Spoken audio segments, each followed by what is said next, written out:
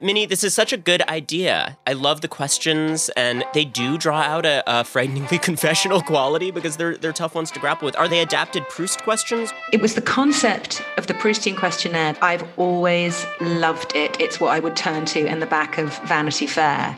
But I needed to modify them because there were other things that I wanted to ask. I feel that really specific questions can elicit answers to questions other than the ones asked, if you see what I mean.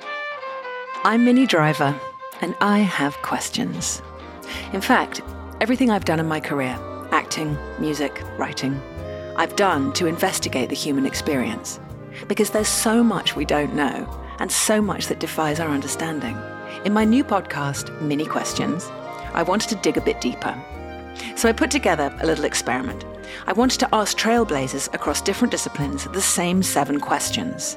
Questions about what made them happy, what they're curious about, what love means to them, with each episode presenting a new guest, a new data point in this great experiment.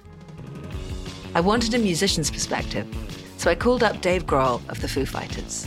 What person, place, or experience most altered your life? I would have to say the first time I saw a band play on a stage. And it was a band called Naked Ray Gun. They were like an infamous punk rock band. I was in this dark bar that smelled like bleach and beer, and they started playing. And like my chest was against the stage and their sweat was on me. I was getting thrown around by people with mohawks. And so I was like, this is what I'm doing for the rest of my life. I was curious how an actor might answer this question, so I asked the brilliant Viola Davis if I could pick her brain. My dad dying was a big one, because I was there. You're not thinking about how he pissed you off. You're not thinking about that he was an alcoholic. You're just thinking about the fact that I loved him. He was my father, and he's gone. It whittles life down to absolutely the essentials of really what makes a life and what makes joy. It leveled me. Then I wanted to hear a journalist's response. So I wrote to Pulitzer Prize-winning investigative reporter Ronan Farrow. I had pitched a story when I was a TV reporter about the Hollywood casting couch.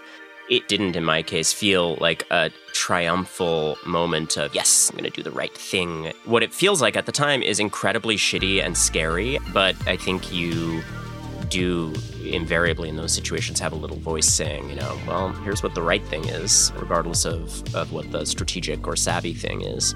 And I think it's good to listen to that. And I didn't stop there. I called more and more people with my questions, and now I'm sharing my archive, Minnie Questions, with you. Each episode, you will hear a guest I admire answer these 7 questions, so that together we can examine how as people we're both similar and individual.